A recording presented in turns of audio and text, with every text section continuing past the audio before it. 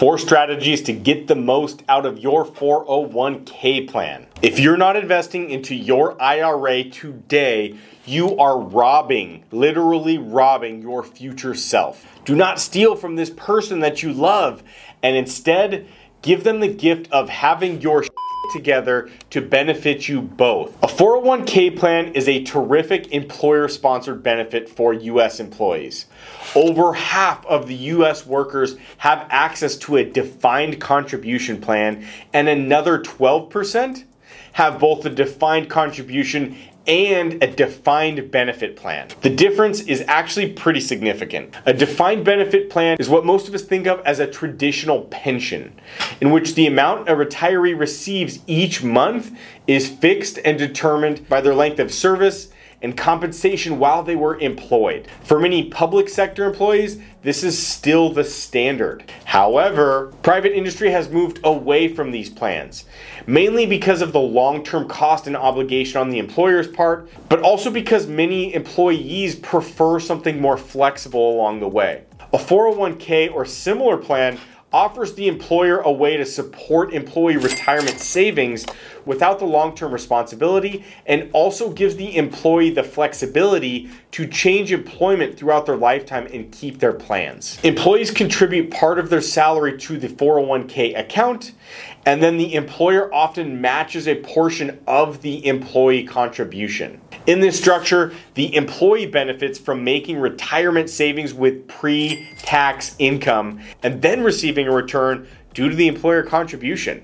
Since all contributions and earnings are untaxed until retirement, the fund can grow positively, especially if the worker starts early and leaves the funds untouched. Now, like all investing, one of the best things you can do is to start contributing now as early as possible for maximum impact. The best approach to your 401k plan is to contribute generously and leave the money alone for as long as possible. In a 401k plan, contribute up to $22,500 as of this year per year. If you're age 50 or more, you can add another $7,500 per year. That limit is in place no matter how many employers you work for during that year.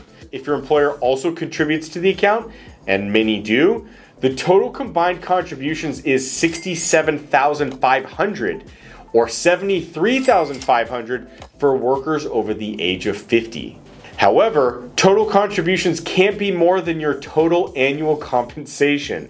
Starting early means that you have more time to save tax-free for your retirement. For example, suppose you contribute the maximum of $22,500. And by the way, as an aside, this amount does get adjusted periodically for inflation. So let's say you did the maximum investment for 30 years starting at the age of 40. The total you contribute over that period is $675,000. Suppose instead that you started at age 30 and still made the maximum contribution every single year. The total contribution is now $900,000. But that doesn't include potential employer contributions or your investment gains. By starting early, you give the principal more time to appreciate and for that snowball to get started and exponentially grow. Even with a modest 5% increase in value, that account will grow much faster if you start sooner.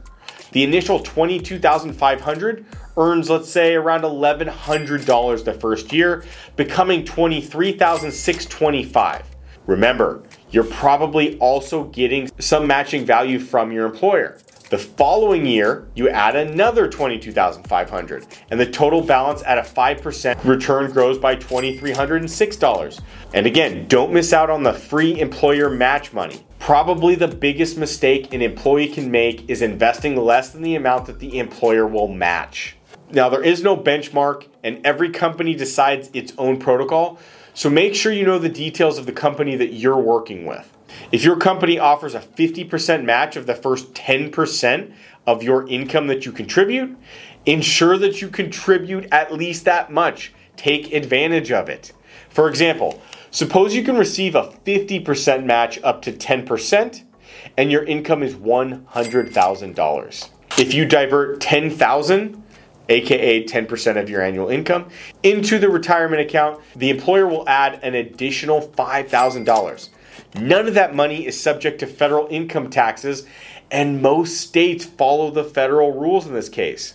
Before you even hit the market returns to your account, you've already made a 50% return just by getting your employer to match that 50%, that extra $5,000 in this case. Additionally, pay attention to how your money is invested in your 401k. Your retirement account is an investment fund for you to allocate optimally for your personal goals. Of course, the investment horizon depends on when you plan to retire, but 401k accounts are intended to be long-term funds for yourself. Most employer-sponsored programs allow you to choose from several investing options and will provide regular updates on those funds' performance. One popular choice for 401k investors is a target date fund, which is professionally managed to emphasize growth initially, but to gradually rebalance to a more conservative portfolio as you approach your intended retirement date. This strategy hopefully supports maximizing the return,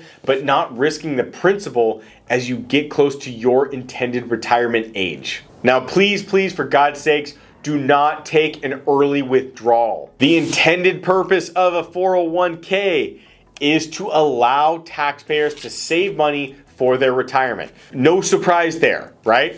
But since few private industry workers still have the promise of a traditional pension that maybe we saw in previous generations, the federal government is fully endeavoring to encourage these accounts to supplement your Social Security benefits. However, there are some circumstances in which you may need to consider a hardship withdrawal or even a loan from your retirement account. Early withdrawal penalties are steep for a reason. If you withdraw your money from your 401k account before the age of 59.5, you will pay taxes on the amount at your current tax rate, plus a penalty of 10% of the withdrawal amount. Here's what that looks like in a painful example. Let's say you want to withdraw $50,000. Taxes at 23% federal and 3% state would be $13,000. Federal withdrawal penalty at 10%, $5,000. Net withdrawal, $27,000 out of your $50,000 that you wanted to receive. Ooh, that is brutal. So keep those fees and taxes in mind unless it's absolutely necessary. Now, the IRS does allow some exceptions to the penalty, but you will still pay the taxes due at that time. The exceptions apply if the account holder dies or is completely disabled or must divert a part of their account to a spouse or a partner as part of a divorce or similar event. You may also withdraw funds without penalty if you have unreimbursed medical expenses above 10% of your AGI. Probably best to talk to your accountant about that because that's starting to get into the weeds a little bit. Perhaps even more significant than the taxes and the penalty is that you reduce the amount of money you have working for you in your retirement account. And that money is what you are saving for your retirement years. This aspect is also applicable if you take a loan against your 401k rather than an actual withdrawal. Financial experts will typically prefer that you take a loan both to avoid the penalty, to increase the potential for resuming your savings discipline. Many plans allow participants to take loans against their 401k accounts for all kinds of different reasons, and some without even requiring an explanation. In most cases, these are not considered withdrawals at all, so there's no tax and there is no penalty to pay most of the time. Instead, the employee makes payments back to the account over a specified time and pays interest to the account as well. The first is that many participants with loans stop contributing during their loan payment period, and some plans require this interruption. And the second big one is that the borrowed money isn't invested and so it isn't able to appreciate, which again is the goal of this retirement account. Still, taking a loan is usually preferable to an early withdrawal if you have a genuine need. The best approach is to start early, as mentioned earlier, and to consistently invest in your 401k and let the money grow until you retire. In addition to investing with your retirement accounts, it is critical that you are investing personally on a monthly basis. If you already are, then congratulations on starting a lifelong winning habit. But whether you are or not, the goal is for you to invest more on a regular basis to increase your wealth growth potential and give yourself massively more financial freedom. Right now, I'm putting up next to me an amazing video we made on how to maximize your investment amount monthly through strategic budgeting so that you can increase your investing through managing your life budget more strategically day in and day out. Check out the video next to me now to learn how to budget for maximum investing each and every single month so that you can be financially free ASAP. See you in the video. $5,000 cash in your hand right now, baby. What if that happened? Do you know how to turn $5,000 into massive upside and improve parts of your life massively?